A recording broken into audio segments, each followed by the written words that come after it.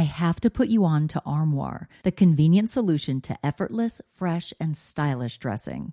With an Armoire membership, you can curate the perfect wardrobe with high-quality, unique brands tailored specifically to your taste. Simply take a 5-minute style quiz, select items from your personalized closet, then your chosen styles arrive at your doorstep in as little as 2 days. When it's time for a wardrobe refresh, just swap out your current pieces for new-to-you styles. I go from professional to the carpool pickup line, so I need a diverse wardrobe. With Armoire, I always have something fresh and on trend for any occasion, without the clutter. I recently edited my wardrobe to staple pieces only because Armoire allows me to add new pieces monthly and return them just in time for me to do it all over again. And by renting rather than constantly buying new clothes, I'm contributing to sustainability. Armoire is currently helping me through my chic era with all the high fashion and edgy options that I am loving.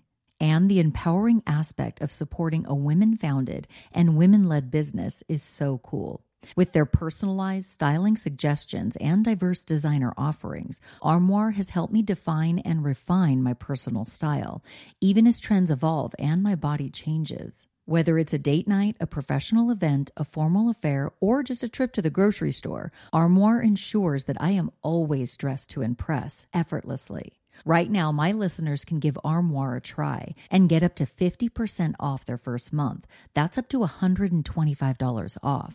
Just visit armoire.style/murderish. That's armoire.style, ARMOIRE.style/murderish to get up to 50% off your first month and never worry about what to wear again. Try Armoire today. Hey everyone, it's Jamie. Welcome to another episode of Murderish. A lady named Amanda reached out to me recently asking if I would be interested in covering her brother's story on the show. Amanda is seeking justice in the death of her brother, Donald Edward Fickey Jr., known as DJ by his loved ones. DJ's story has been told by other podcasts as Amanda is trying to get as much attention as possible on her brother's case. Amanda feels very strongly that justice has not been served and she wants to change that. You will learn after this episode just how tenacious Amanda has been in seeking justice for DJ. She is a grieving sister who has somehow managed to pull together tremendous strength in a pursuit to get her brother's death ruled a homicide and put his killer behind bars. My friend Lisa agreed to partner with me on this story. Lisa is the co-host of Eye for an Eye podcast. I'm very thankful to Lisa for all of her help pulling this story together. We hope that by telling DJ's story, our efforts will support Amanda's pursuit of justice for DJ. I should mention that some of the names of witnesses involved in this case have been withheld for various reasons. Before we get into the show, I want to take a minute to thank the most recent Patreon supporters: Valerie Riddell, Rebecca Armelin, Chandra Moreau of Disturbed State podcast, and Tyler and Beck from the Minds of Madness podcast. Thank you to all of you for your support. It is much appreciated and really helps me cover the overhead costs to produce this show. If you aren't already listening to Disturbed State and Minds of Madness, please check these podcasts out. Not only are they great shows, but they're hosted by great people who have been supportive in so many ways. On the last episode of Murderish, I mentioned an announcement I was going to be making soon, and I'm ready to do that now. Recently, my good friend Morph asked if I'd like to be a co-host on his existing true crime podcast called Crime Sphere. I was more than happy to co-host the show with Morph because he's a great guy and a podcaster I admire. In addition to Crime Sphere, Morph hosts Criminology and The Murder in My Family, two really great podcasts. On Crime Sphere, we interview high-profile people in the true crime community and discuss all the latest true crime news, TV shows, documentaries, and more. It's a bi-weekly podcast with new episodes being released every other Thursday. Morph and I just released our first episode together on Crime Sphere, and that's episode 9. I hope you'll stop what you're doing, search Crime Sphere in your favorite podcast app, and hit the subscribe button. Also, follow us on Twitter at Crime Sphere, Instagram at Crime Sphere Podcast, and Facebook, where we've got a private discussion group set up. Just search Crime Sphere Discussion Group on Facebook and you'll find it. I'm excited about this new venture and I hope you'll check Morph and me out on Crime Sphere. All right, guys, let's get into the show. This show contains content that may not be suited for everyone. Sensitive topics are discussed, and this may be a trigger for some people. Listener discretion is strongly advised.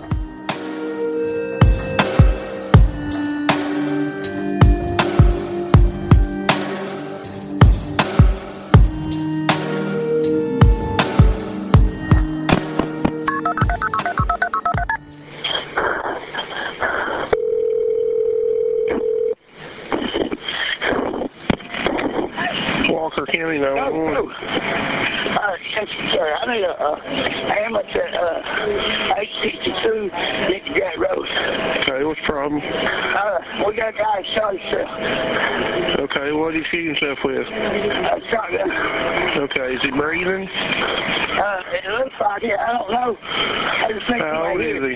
I tried to get the gun. And it went off. And he had it in his mouth. And I was like, man, you know. What is it, a 12 gauge? Yeah.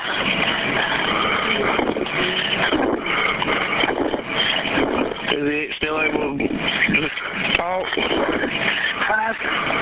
Is he still able to talk? No. I mean, he stuck it in his mouth. All right. Is he still breathing? Yeah, it looks like it.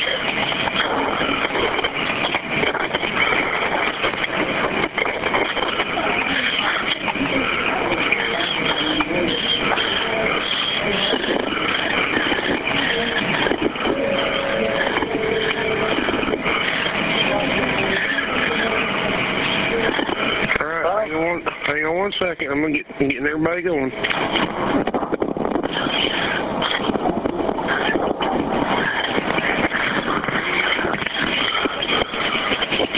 How old is he? How old is he?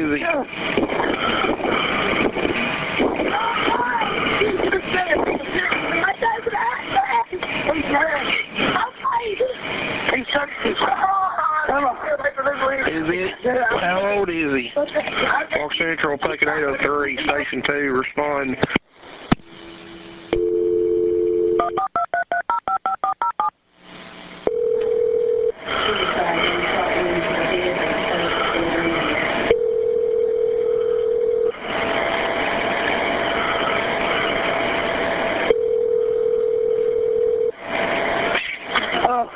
How old is he?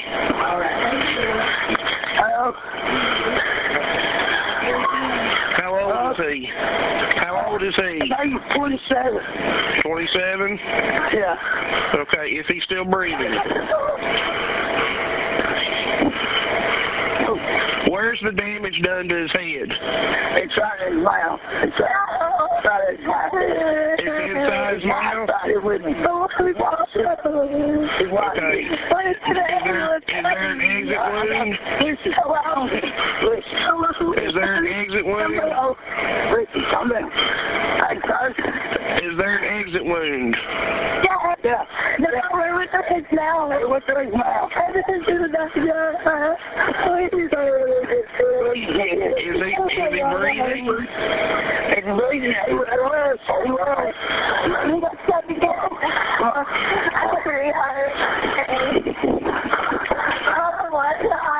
He is responding. 27-year-old male advised that he had a gun in his mouth. There was a discharge. There is an exit wound. Possibly still breathing. We're still attempting to gain further. Is he breathing? What's your name? My name's Mike. Mike? Come on, Spade. You're losing. Come on. I got my hands full. Is he inside the house? Is he inside the house? No, man. Where's he at? I don't know. Is he inside the house? Is he in a car? Is he in a room? No, Where's he in the front door. He's in a chair in the front door. Yes. All right. Is he still sitting in the chair? DJ. He's what? DJ.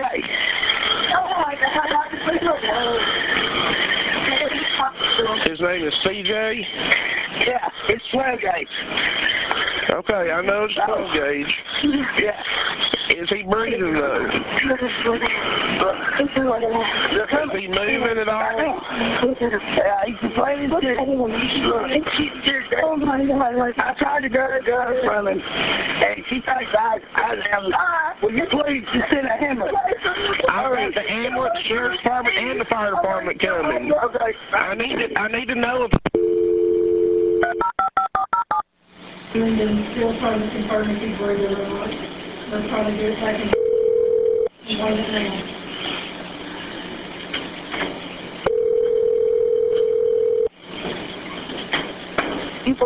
Please. Hello. Mike. Oh my God. Mike. Mike, Hello. can you hear me? Yes, ma'am. This is Walker County 911, okay? It's 911. Yeah. Okay, Mike, listen to me, okay? I will as soon as I get out here. Smart. Okay, Mike, Mike, I need to talk to you. Can you give me your attention? Yes, ma'am. Okay, the gun, where is it located now? It's in the chair with him. Okay. I got the gun up and checked to see what it was. It was a 12 gauge. Okay, so you moved the gun, is that correct? Yes. Okay, can you secure that gun? Can you get it unloaded safely and lay it to the side out of the way? Yes, ma'am. Okay, can you do that while I'm talking to you? Yes, ma'am. Okay, I'll give you just a minute, okay? Hey, they told me to get the gun and secure it. No, don't shoot it. Secure it. Don't shoot it. Unload it. Listen, Mike. Are you going to be the one doing it? It ain't but a single shot. It looks like a shot off.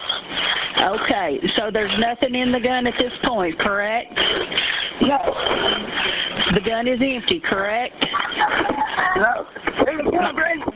Mike.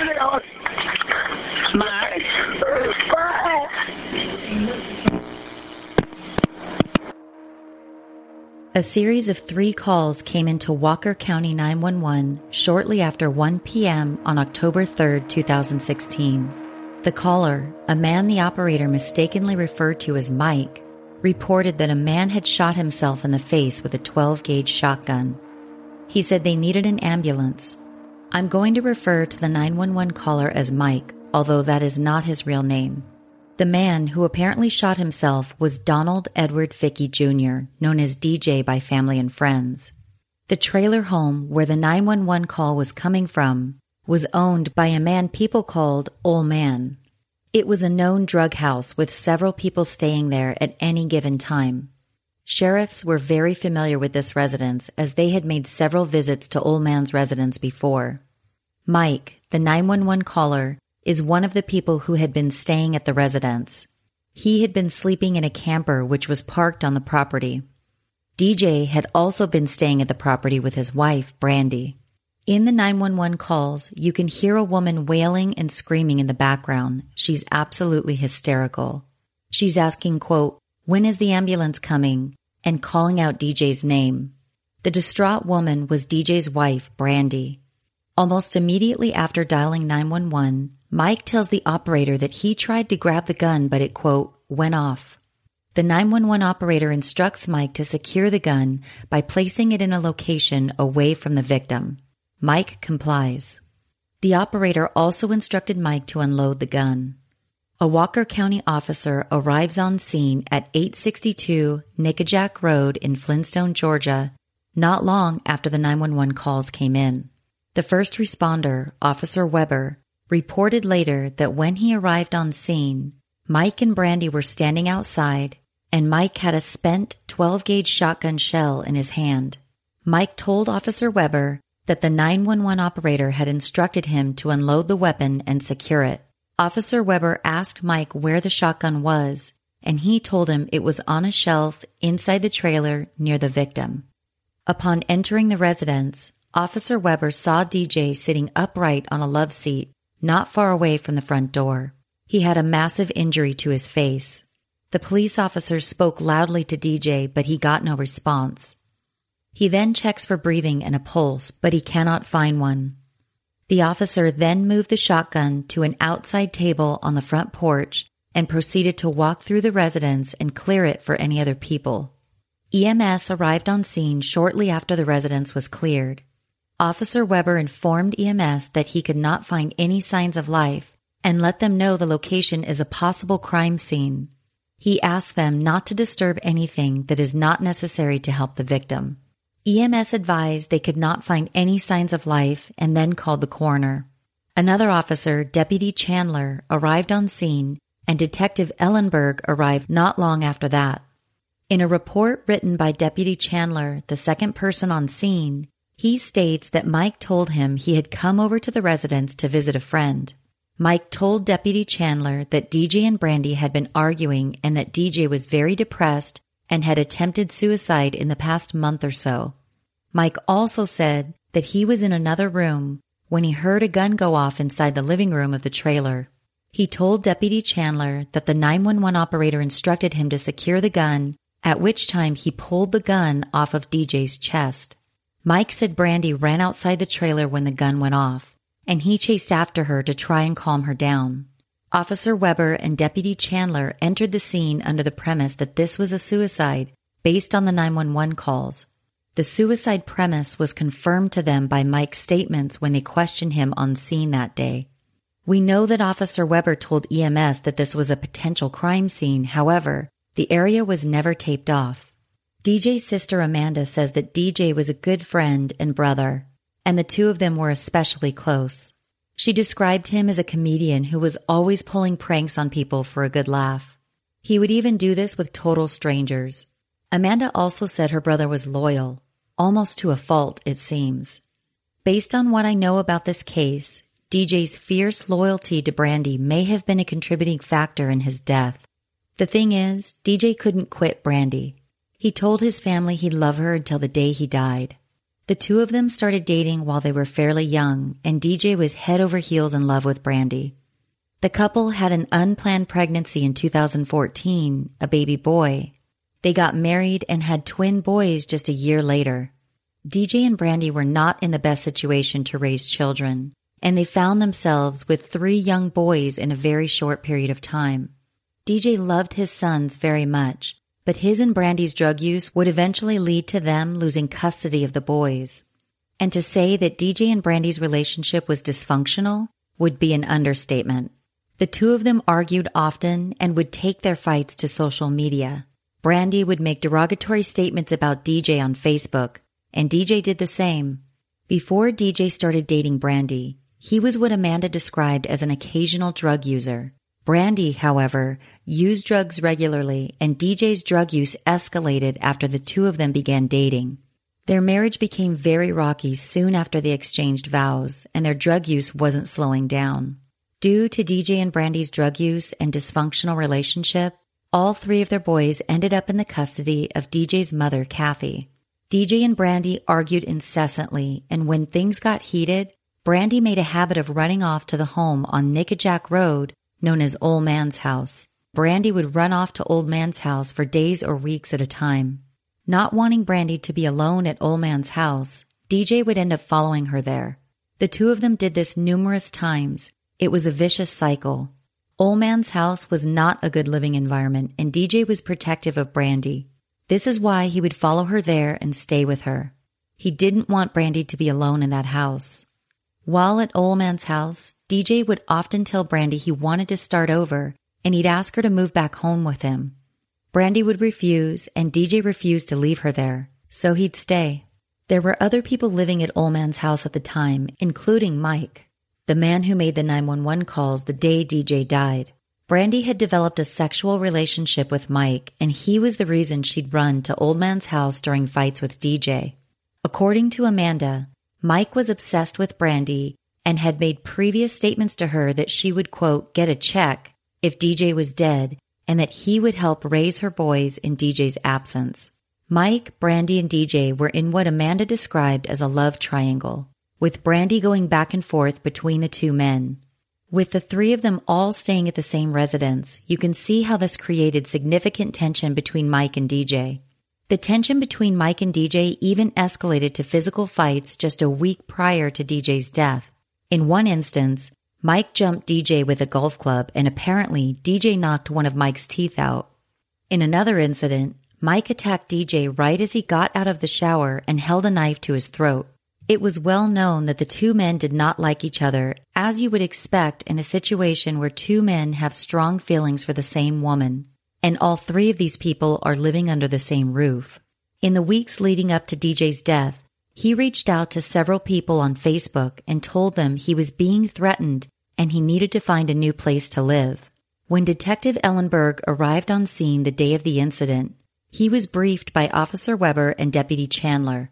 Detective Ellenberg would later note in his report that he observed a 12-gauge shotgun with a pistol grip and a short barrel laying on top of a table on the front porch of the residence. There was what appeared to be blood on the barrel and the action of the gun. The action is a part of a gun that loads, fires, and ejects a cartridge. Ellenberg also observed a spent 12-gauge shotgun shell with the gun. Walker County Coroner Dwayne Wilson arrived on scene shortly after Detective Ellenberg did. The detective and the coroner entered the residence together and immediately saw DJ, shirtless with shorts and slip-on shoes, sitting in an upright position on a love seat that was just inside the residence near the front door. They could clearly see a large wound on DJ's face and mouth that would be consistent with a gunshot wound. DJ had a large amount of blood on his face, chest, and stomach. Detective Ellenberg's report indicated that the gunshot wound appeared to be going from left to right, and it appeared the barrel of the gun was placed on DJ's left cheek just below the corner of his lips. He did not observe an exit wound. However, the detective noted trauma to the rear of DJ's right cheek and under his right ear, possibly where the projectiles came to rest. Detective Wilson photographed DJ, the gun, and the surrounding area where DJ was found. He did not find a suicide note. Detective Ellenberg also spoke with Mike and Brandy on scene that day. Mike told him that he arrived at Old Man's house around 12 p.m. and said he needed to take a shower and brush his teeth. Mike said Brandy was occupying the shower at the time he arrived, and DJ was in the master bedroom, which is on the western end of the trailer. Mike said DJ used his phone to text his mother, Kathy. While he was waiting for the shower, Mike said he went into a bedroom which was located at the eastern end of the trailer. At this time, Mike says he heard what sounded like a gunshot, and he proceeded to walk into the living room where he saw DJ on the love seat with blood all over him. Mike said Brandy came running from the other end of the trailer and she was hysterical. He said Brandy then ran outside crying. Mike said he called 911, and while on the phone, the operator instructed him to unload the gun and place it somewhere away from the victim. When Ellenberg asked who was at the residence during all of this, Mike said it was only him, Brandy, and DJ. Ellenberg also questioned Brandy on scene, but she was hysterical and having trouble communicating. Brandy said she was married to the victim, but she didn't say much else. When Ellenberg asked her what happened, she didn't respond. He gave Brandy a few minutes to calm down and asked her again what happened. Brandy still would not respond. Ellenberg's report indicated that a female who identified herself by her real name, but I'll refer to her as Tina. Tina was sitting next to Brandy during questioning and consoling her. Ellenberg asked Tina what she knew about the incident, but she said she had just arrived on scene and didn't know anything. Ellenberg observed another male subject on scene who appeared to be with Tina. He noted that due to them not being witnesses, he did not get the male subject's information. Ellenberg told Brandy that he would meet with her later in the week to give her time to settle down. He took the shotgun into custody when he left. However, we would later learn it was never tested for fingerprints. While on scene that day, Coroner Wilson informed Detective Ellenberg that DJ's mother had learned about what happened and called to tell him that she was on her way to the scene. Coroner Wilson told Ellenberg that DJ's mother told him that someone killed DJ and that she had text messages from DJ saying that he was being threatened. A second detective named Walt Hensley arrived on scene around 2:30 p.m. to assist. Due to what DJ's mother told Coroner Wilson, Detective Ellenberg asked Mike if he would submit to a gunshot residue test. Mike consented, and Detective Hensley took samples from him. After samples were taken, Mike told Ellenberg that he had fired several guns the day prior and asked if that would taint the results of the gun residue test. Ellenberg told Mike that the test would not be tainted by that. Mike went on to say that he tried to get the gun away from DJ just before it went off, and he asked if that would taint the test results. Ellenberg told Mike that that also would not taint the test. Ellenberg's report says that it should be noted that approximately 45 minutes before the gun residue test was performed, Mike told him that he was in a bedroom when he heard a gunshot sound and then came into the living room and saw DJ with blood all over him. The detective noted Mike's inconsistent statements in his report, as Mike's second statement to Ellenberg was that he tried grabbing the gun from DJ before it went off. Ellenberg then asks Mike why would DJ want to kill himself. Mike tells him that DJ had a history of suicidal thoughts and actions, and that he had been trying to go live with his mother, but she would not have him due to DJ and Brandy's drug use. Mike then showed Ellenberg the text messages between DJ and his mother, which were on his cell phone. The text messages began at 12:37 p.m. and ended at 1:09 p.m. Ellenberg's report gives a summary and his opinion of the text messages that DJ exchanged with his mother. Ellenberg says in his report that basically, DJ was asking his mother if he and Brandy could live with her, and she says no. DJ seems to resort to begging and tells Kathy that, quote, he is going to end up dead there, and that he and Brandy needed to get out of there in order to save their lives. Ellenberg notes in his report that what he gathers from the text message conversation is that DJ and Brandy are trying to get away from the situation by going to live with Kathy, but Kathy refuses to let them. He says that DJ seems to grow more frustrated and desperate as the conversation continues. The last text message from Kathy says that she doesn't need more to take care of, and that's the last text message that was sent at 1:09 p.m. DJ didn't respond after that. The first 911 call came in 3 minutes later at 1:12 p.m. Ellenberg notes in his report that he has no indication that this was anything other than a suicide. He notes being made aware of DJ's prior suicidal thoughts and heavy methamphetamine use. He notes the wound on DJ's face could be consistent with a self-inflicted gunshot wound and that the gun used had a very short barrel. He further notes that given the size and style of the gun, it could be held with one hand and pointed at oneself, and nobody he spoke with on scene said anything other than the incident was a suicide. Ellenberg says he met with DJ's mother, Kathy, before he cleared the scene that day. He says that Kathy told him she had threatening text messages on her phone and she did not think DJ killed himself. Kathy showed Ellenberg the text messages on her phone, and they were the same messages Mike showed Ellenberg. Ellenberg notes in his report that he did not think the text messages were threatening due to the fact that the rest of the conversation was DJ begging Kathy to let him come live with her, and she told him no several times. Ellenberg told Kathy he would speak with her at a later time. While Coroner Wilson was on scene the day of the incident, Mike asked him if he could start cleaning up the mess, and Coroner Wilson gives him the go-ahead to do so. Not long after that, Mike burned the cushions of the couch on which DJ died. Some would ask why he chose to burn the cushions rather than just dispose of them. The day of the incident, DJ's mother, Kathy, was driven to the scene by her son-in-law, who was married to DJ's sister, Amanda. When DJ's mom and brother-in-law arrived on scene, Brandy immediately got into their car and asked if she could leave with them. Not knowing exactly what happened and having feelings of suspicion towards Brandy, DJ's brother-in-law refused to let Brandy leave with them that day. The decision not to allow Brandy to leave with them still haunts Amanda to this day, as she wonders if the outcome in DJ's case would be different had her husband allowed Brandy to leave with them. Having no family or friends to turn to, Brandy was forced to stay the night at the home where she witnessed DJ's death. While on scene, Coroner Wilson made the following statement to DJ's mom about his death. He said he, quote, knew it was self-inflicted because witnesses on scene had told him so, but that he would send the body for an autopsy. After authorities and the coroner left that day, Mike, Brandy, and other people stayed the night together at Old Man's residence. Although it was not known at the time, the other people who stayed the night that evening were also witnesses. It seems clear the incident was being treated as a suicide, not a homicide. If what happened to DJ was a homicide, this overnight stay together would give all parties plenty of time to come up with a story about what happened that day. Green Chef is a USDA-certified organic company that includes everything you need to easily cook meals you'll feel good about. Choose your meals based on a paleo, vegan, vegetarian, keto, gluten-free, omnivore, or carnivore diet. All Green Chef meals come with easy step-by-step instructions and photos to guide you along.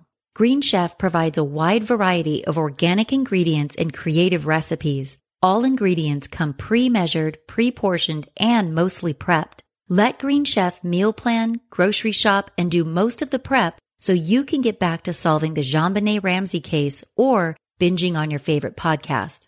I'm excited about the shrimp pasta primavera and the sunflower-crusted chicken. And Ishers, I've got a special offer just for you. Go to greenchef.us/murderish for $50 off your first box of Green Chef. Note, the website URL is not a .com, it's .us. That's greenchef.us/murderish for $50 off your first box of Green Chef.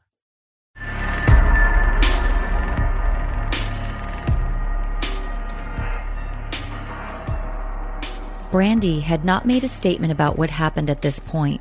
She was unresponsive when Detective Ellenberg questioned her earlier in the day, and during questions, Tina was sitting right next to Brandy. It was later determined that Tina was in fact a witness, even though initially she said she wasn't. It was also later determined that the male subject on scene with Tina was also a witness. Detectives later identified the male subject, who went by the name Fat Boy, and that's how I'll refer to him. Mike, Brandy, Tina, and Fat Boy, all witnesses to the incident, stayed the night together at the location of the incident. Again, if what happened to DJ was a homicide, these witnesses were given ample opportunity to come up with a story and possibly clean up the scene. Apparently, Brandy tried to use the phone that evening, but the other witnesses would not allow her to. Brandy did, however, eventually get a hold of a phone at Old Man's house, and she immediately called her aunt. Brandy told her aunt a very different story than what was communicated to detectives the day prior. Brandy told her aunt that Mike shot DJ and that the other witnesses would not allow her to use the phone after police and the coroner left the scene. After Brandy told her everything, her aunt immediately called DJ's mom and told her what Brandy said. Amanda believes Brandy was too scared to tell the truth the day before, because she was threatened by Mike and other witnesses to stick to their story about what happened. Amanda further believes that Detective Ellenberg should have questioned Brandy privately the day of the incident and not with Tina sitting right next to her. Tina was later determined to be a witness, and Amanda believes Brandy was afraid to say anything in front of her. 2 days after the incident, Brandy made her first official statement to police. She said that she, DJ, and Mike spent the night in a camper at Old Man's house the night before the incident.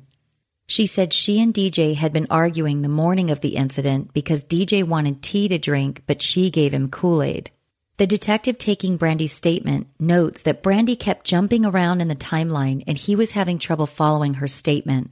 He had to help her focus, and she continued on by saying that she, DJ, Mike, Fat Boy, and Tina were the only people in the trailer at this time. Brandy said DJ asked Mike if he could use his cell phone, and DJ began texting his mom while sitting on the love seat in the living room. She said she was inside the bathroom fixing her hair at this time. She said she came out of the bathroom and walked into the living room and saw Mike, quote, angrily come out of the bedroom and shoot DJ in the face with a shotgun. Brandy said Fat Boy and Tina left the scene right after DJ was shot. She said Fat Boy and Tina returned to the scene after authorities arrived. Brandy told the detective that if asked about the incident, Fat Boy and Tina would lie and say this was a suicide because they are friends with Mike. When asked why she didn't tell the two detectives on scene that DJ had been murdered, Brandy said she was still in shock and too afraid to say anything at the time. Brandy told the detective that she stayed at the scene that night and left the following morning and went to her aunt's house. When asked by the detective, Brandy said the gun was approximately 2 to 3 feet away from DJ's face when he was shot. Detectives also called Mike in for further questioning, and his second statement is different than his first. This time, Mike reverts back to what he told the 911 operator, that he was in the room when DJ shot himself. He tried to grab the gun, but it went off. Police were not done questioning Mike and called him in again on another date. In his third statement to police, Mike again changes his story. He now says he was in a back room, and at first he says he heard a loud bang, but takes his statement back and instead says he heard Brandy yelling. He then entered the room and saw DJ with the gun in his mouth. At this time, Mike says he can't remember if he tried to grab the gun before DJ pulled the trigger. Going off of Brandy's statement saying there were several people in the house that day, police began trying to locate the other witnesses in order to question them about what happened. They had trouble locating one of the witnesses because they only knew his nickname, Fat Boy. Police eventually learned Fat Boy's real name and brought him in for questioning. Fat Boy's statement went like this. He, Fat Boy, was in a back room with his wife, Tina, and another guy who we'll refer to as Pete. Fat Boy told police that DJ and Brandy had been fighting all morning, and he heard Mike tell DJ and Brandy to shut up. He then heard DJ yell something back to Mike, at which time Fat Boy entered the room where Mike and DJ were and attempted to break up what he thought was going to turn into a fight. Fat Boy said when he entered the room, Mike had the handle of a sawed-off shotgun in his right hand, and DJ was holding the barrel of the gun in his left hand. Brandy was yelling at Mike to stop and was pulling on his arm. Fat Boy said that's when the gun went off and everyone ran away from the scene. Fat Boy said he and his wife Tina left the scene because they didn't want to be involved. During his statement, Fat Boy tells police that DJ committed suicide. Police get a statement from Tina, and she also says DJ shot himself. At this point in the investigation, 2 weeks after DJ's death, police have 3 witnesses saying DJ shot himself, Mike, Fat Boy, and Tina, and 1 witness saying that Mike shot DJ, which was Brandy. They also have DJ's family in their ear telling them that DJ was in danger before he died and his death was not a suicide. Police continue their investigation and question Mike for a 4th time, and his story changes again. This time, Mike says he walked into the room to see DJ pull a gun out from the couch cushions. DJ was saying he wanted to kill himself, and Mike tried to stop him. The two of them struggled with the gun. Brandy grabbed Mike's arm, and that's when the gun went off, killing DJ. Mike's statement this time around seems to match some of the elements of Brandy's statement, with him adding the detail about Brandy grabbing his arm before the gun went off.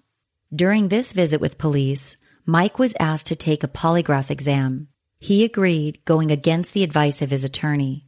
Mike failed the polygraph exam. Almost a month and a half after DJ's death, police call Fat Boy back in for further questioning. In his second statement, he essentially tells police the same story, but he changes one important detail. He now tells police that Mike pulled the trigger. In his first statement, Fat Boy told police that DJ shot himself. At some point during the investigation, Fat Boy ended up being incarcerated on an unrelated matter. By this time, DJ's sister Amanda has taken matters into her own hands and is trying to get to the truth of what happened to her brother. Amanda and her family are frustrated with how the investigation is going, and they want answers. They believe they know what happened. They believe that Mike murdered DJ, and his motive was to get DJ out of the picture so he could be with Brandy and raise her children as his own. Knowing that Fat Boy witnessed what happened the day DJ died, Amanda visited him while he was incarcerated. She conducted a recorded interview with Fat Boy during the visit.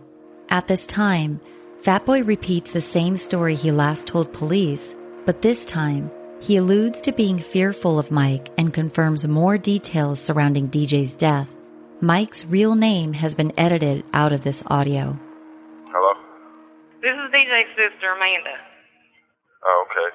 I had never seen you before I met you. Right. I've been talking to your sister, and she told me to come see you. So. Yeah.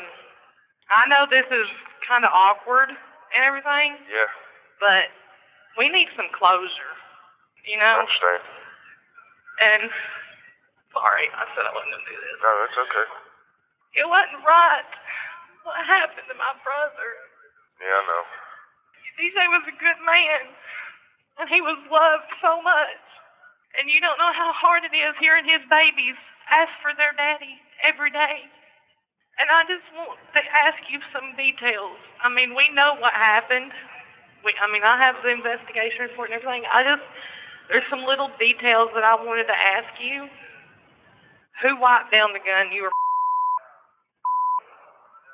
wiped it down? Yeah. Did he wipe it down with bleach or hand sanitizer?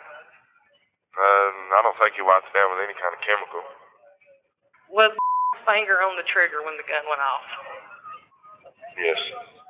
It was. Did DJ ever touch the gun? And be honest with me, please. Yes, he had his hand up on it. His left hand. Was he trying to knock it out of his hand? I don't know if Was he trying to block it? It was so instantaneous when it went off compared to when I come through the door. I mean, it was like as soon as I come through is when the gun went off. But I couldn't see why he would be trying to make him put it up there, you know what I mean? Right. Because from what we've been told, DJ threw his arm up like he was trying to block the gun. Maybe trying to, push it out of his face DJ or actually, something. he had his hand around the end of the barrel. I mean, I've got the investigation report, and I've seen where you told him the majority of the truth on Valentine's Day, where you knew for a fact did come out of that room with the gun and it cocked. Yeah. Do you feel like did it on purpose? Honestly, no. I know he meant to intimidate him, but I really don't think he meant for the gun to go off like it did. I really don't. Why didn't bring the gun up there that morning to begin with? For intimidation. I don't think intended to shoot DJ. Like I said, he was just trying to scare him into shutting up. Because they've been arguing all day. Who the hell points a loaded gun at somebody's face? I mean, a dumbass. Is he that stupid? Yeah, I mean, he really is. You know, I know you lied to begin with, but this is some serious shit, you know. I mean, there ain't nothing that you need to be lying about. Because you don't want to go down with him. Well, I was having to stay there at the time, and I was kind of, honestly, in the back of my mind, I thought he might have, that if I told the 100% truth, that he might shoot me next. That he hung up on 911 2 or 3 different times. Yeah, I didn't know none of that. He hung up on, every time Brandy was getting loud in the background, would hang up on him. Brandy says in the 911 calls, he was shot to death, and then told 911, he said, I grabbed the gun and tried to get it away from him, and she thinks I shot him, and Brandy said, that's a lie. I mean, you can hear it clear as day in the 911 call. Because DJ didn't kill himself. No. And he never would have. He played that part, he played that card all the time. Oh, I'll just kill myself. But it was a card. It was DJ's crutch to try to get his way, to try to get what he wanted. But DJ would have never killed himself because he knew what it was like to grow up without a daddy. And he wasn't done that to his baby. Well, I told the investigators, when I talked to them in February that, I do whatever they needed me to do.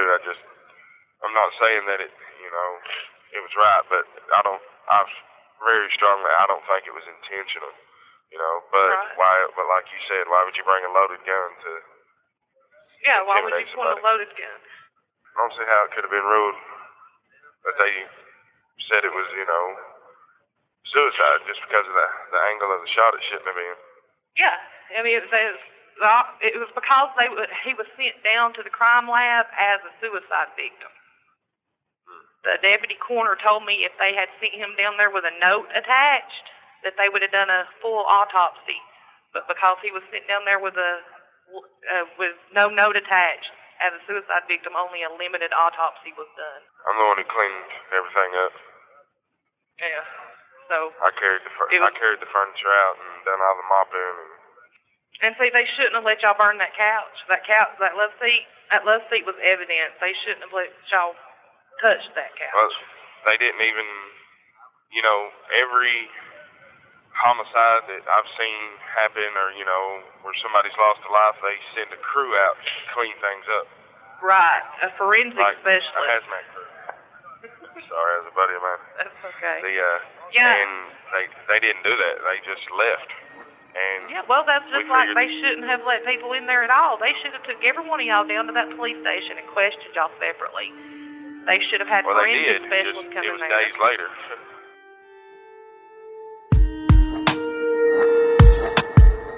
Despite the fact that 3 witnesses told authorities that Mike shot DJ, the medical examiner ruled DJ's death a suicide. DJ's family tried reaching the medical examiner, but Amanda says she refused to speak with them. DJ's family continued pressing investigators for answers and grew more frustrated with how long it was taking to reach a conclusion. DJ's mother, Kathy, and sister Amanda met with investigators about 6 weeks after DJ's death, but still no answers. Almost 3 months after his death, DJ's family receives his death certificate and the suicide ruling is reconfirmed. Subsequent to receiving the death certificate, Amanda traded emails with the deputy coroner, who tells Amanda that the medical examiner was never told a homicide investigation into DJ's death was being conducted by Walker County sheriffs. The medical examiner claims she was only told that it was a suicide. Amanda also learned later that Coroner Wilson, who was on scene that day, sent a report to the medical examiner and the GBI saying the gun was pulled out of DJ's hand that day. This statement completely contradicts what the first responding officer said in his report, which was that when he arrived, he saw the gun laying on a shelf away from DJ's body. We also have the 911 calls where the operator instructed Mike to get the gun to a safe location, and he complied. It has been well documented that the gun was not in DJ's hands when police or the coroner arrived. This misinformation from the coroner likely further cemented in the mind of the medical examiner that she was conducting an autopsy on a man who committed suicide. 3 witnesses saying that Mike shot DJ is likely not enough for people to fully dismiss that DJ's death was a suicide. However, the location of the injury to DJ's face, the type of weapon used, and DJ's hand orientation might lead someone to believe this could have been a homicide. You see, DJ was right-handed. The shotgun wound was on his left cheek, with the trajectory in a downward angle. Bullet fragments were found in DJ's lower right ear, and we know that the gun fired was a sawed-off shotgun. I read that a sawed-off shotgun can be as long as 26 inches. While I don't know the exact length of the gun used in DJ's death, I think it's reasonable to assume that this would not be considered a small gun, relatively speaking. If DJ did shoot himself, is it reasonable to assume it would be fairly awkward to use a sawed-off shotgun to shoot yourself in the face, given that this is not a small handgun? Some might even question the fact that DJ supposedly shot himself out in the open with several other people nearby, given that you often hear of people committing suicide in a private setting. These are the questions DJ's family are asking. DJ's family points out the following in regards to DJ's death. 3 witnesses say that Mike shot DJ. Mike is the only witness who says that DJ shot himself. DJ's family wonders why one witness is being believed over 3 others. It was well known that Mike and DJ did not get along, and in fact, the 2 of them had physical altercations just days before DJ's death. DJ's family believes this goes toward motive for Mike to kill DJ. The family says Mike was obsessed with Brandy and made previous statements about Brandy getting a check if DJ died. DJ's family believes Mike wanted DJ out of the picture, and this also provides a motive for Mike to kill DJ. Not long before his death, DJ posted on Facebook about living in a dangerous situation and needing to find a new place to live.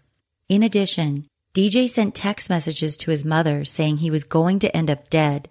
DJ was dead just minutes after sending these text messages. DJ was shot on the left side of his face with a sawed-off shotgun. DJ was right-handed, and his family believes it would be very difficult for him to fire a sawed-off shotgun with his left hand and shoot himself on the left side of his face using that type of gun.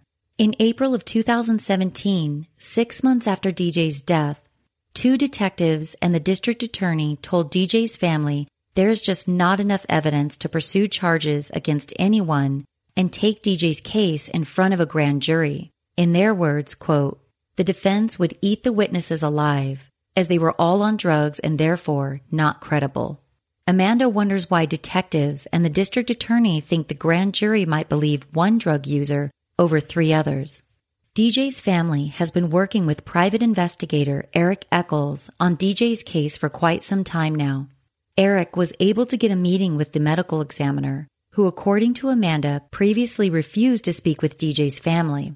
Eric presented all of the facts to the medical examiner, and she left that meeting telling Eric she would review everything he presented and order toxicology reports. During this meeting, Eric learned that detectives and the medical examiner never spoke with each other during the investigation. Eric played audio for the medical examiner that had a detective in DJ's case saying he changed the investigation from a suicide to a homicide. Would DJ's cause of death ruling be different if the 2 agencies had communicated with one another during the investigation? We'll never know. And remember, Coroner Wilson, who was on scene the day of the incident, sent a report to the medical examiner stating that the gun was pulled from DJ's hands that day. And we know, based on the 911 calls and the first responders' report, that that is untrue. The medical examiner went into DJ's autopsy not knowing it was being investigated as a potential homicide and also having received misinformation from the coroner. I cannot say with certainty that these facts influenced the medical examiner's findings in DJ's autopsy. I would imagine the outcome of any autopsy should be based on scientific findings and not information provided by other parties. But DJ's family has been left wondering if the medical examiner's determination of cause of death might be different had she been properly informed of the facts surrounding DJ's death and notified by police that they were investigating this as a potential homicide. The fact that detectives and the medical examiner never spoke with one another during the investigation is just one of the numerous aspects of DJ's case that have left DJ's family extremely frustrated. Private investigator Eric Eccles remained in touch with the medical examiner after she got the toxicology reports back. Not surprisingly, the reports indicated that DJ had meth and marijuana in his system at the time of his death. What is surprising are the medical examiner's comments to Eric about the toxicology reports. The medical examiner told Eric that DJ's death was a suicide because meth is a stimulant and therefore DJ could have defended himself. Before we discuss this peculiar statement, it should also be mentioned that marijuana is a depressant and it was also found in DJ's system. According to Eric, the medical examiner made no mention of the marijuana and the fact that it's a depressant. Back to the comment about meth being a stimulant. The medical examiner seemed to be indicating to Eric that due to meth being a stimulant, DJ was not murdered because he could have defended himself. Regardless of the drugs found in DJ's system, it seems like a stretch to take the stance that someone wasn't murdered because they had the ability to defend themselves. Many people have been murdered while defending themselves. The medical examiner concluded the meeting with Eric and told him she would not be changing the cause of death on DJ's death certificate. As of today's date, DJ's death has been ruled a suicide and the investigation has been closed. DJ's family are fighting to get the manner of death on his death certificate changed because that's the key to getting the homicide investigation reopened and active again. New evidence in the case might also help to get the investigation reopened, but that hasn't happened at this point. Amanda has vowed never to give up on seeking justice for her brother. And you'll hear more from Amanda soon. I'll be releasing a follow-up to this episode featuring a conversation Lisa and I had with Amanda. You'll get even more details and insight into the case after listening to the call with Amanda. While I can't say with certainty what happened at Ullman's house the afternoon of October 3rd, 2016, I can say that I find many of the details in this case perplexing, and I do think there's more to uncover here. I can understand why DJ's family isn't satisfied with the outcome so far, and my hope is that this episode brings more attention to DJ's case. Amanda is very active on social media. You can find her on Twitter at JusticeForDJ88 and on Facebook by searching for Justice for DJ. There, you'll find a link to a petition to help get this case in front of a grand jury. That's all for today's episode. Be sure to head over to the Murderish Facebook group or Twitter to discuss this case. I'm always curious to know your thoughts. Don't forget to follow Murderish on Instagram at Murderish Podcast and on Twitter at Murderish Pod. If you're enjoying this podcast, do me the biggest favor and hit the subscribe button in your favorite podcast app. Tell a friend about Murderish and leave a positive rating and review in iTunes. If you'd like to take your support for the podcast a step further, head over to patreon.com/murderish, where you'll see some cool perks that are available in exchange for your monthly support. If you become a patron, you'll have immediate access to bonus content, which includes some fun conversations I've had with other true crime podcast hosts. Other Patreon perks include stickers, magnets, a shout out on the podcast, discount codes at the merch stores, t-shirts, and other cool stuff. If you'd like to sport a Murderish t-shirt or sip coffee from a Murderish mug, head over to the About section of the Murderish Facebook group, where you'll find links to both merch stores. Links to the merch stores can also be found in episode show notes. Email any comments or questions you have to murderishjamie@gmail.com. That's murderishjami@gmail.com. This show is mixed and mastered by John Buchanan of Audio Editing Solutions. Intro and outro music was composed by Nico of We Talk of Dreams. Listener disclaimer at the beginning of the show provided by the host of Swindled Podcast. I want to say a big thank you to Lisa, host of Eye for an Eye podcast. She partnered with me on this episode and really helped to pull everything together. Be sure to check out Eye for an Eye podcast and hit the subscribe button while you're there. I also want to thank Amanda for her help during this process. Amanda shared a lot of DJ's case information with me, which was very helpful in telling his story. I appreciate so much that Amanda trusted me to tell DJ's story. It's not something I take lightly. I hope you'll stick around for a couple more minutes to hear promos from my friends from Criminology and California Dreaming podcasts. These are two of my favorite shows. I've found so many great podcasts after hearing their promos on other shows. I hope you will find something new to listen to. As always, Ishers, thank you for joining me on another episode of Murderish. Be sure to join me on the next episode where you'll hear a conversation Lisa and I had with DJ's sister Amanda. You won't want to miss it. I'm looking forward to seeing you all again very soon. And remember, listening to this show doesn't make you a murderer. It just means you're murder-ish.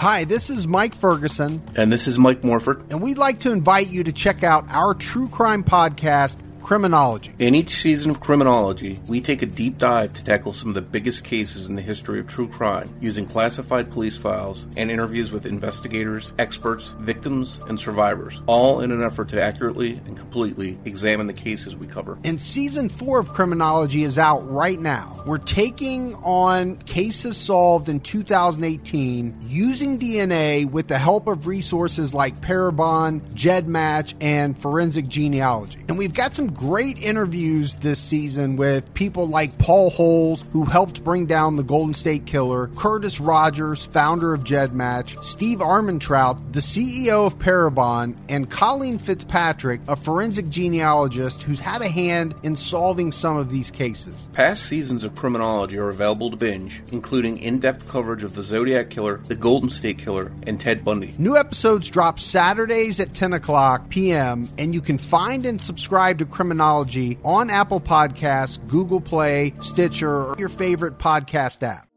On August 22nd, 1996, 22-year-old Debbie Dorian was discovered bound, gagged, raped, and murdered in her apartment.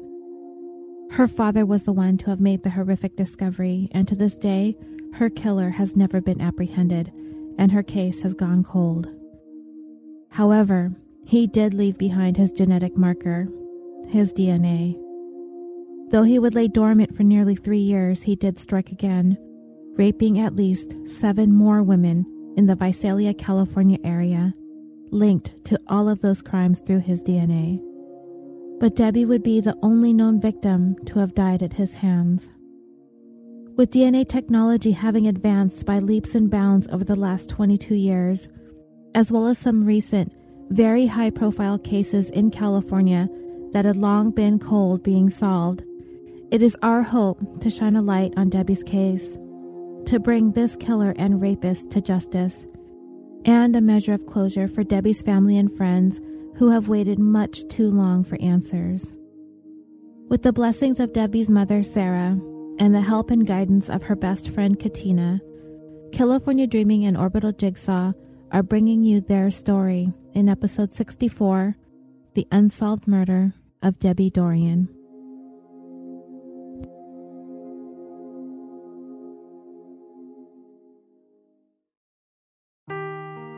Seeking the truth never gets old. Introducing June's Journey, the free-to-play mobile game that will immerse you in a thrilling murder mystery.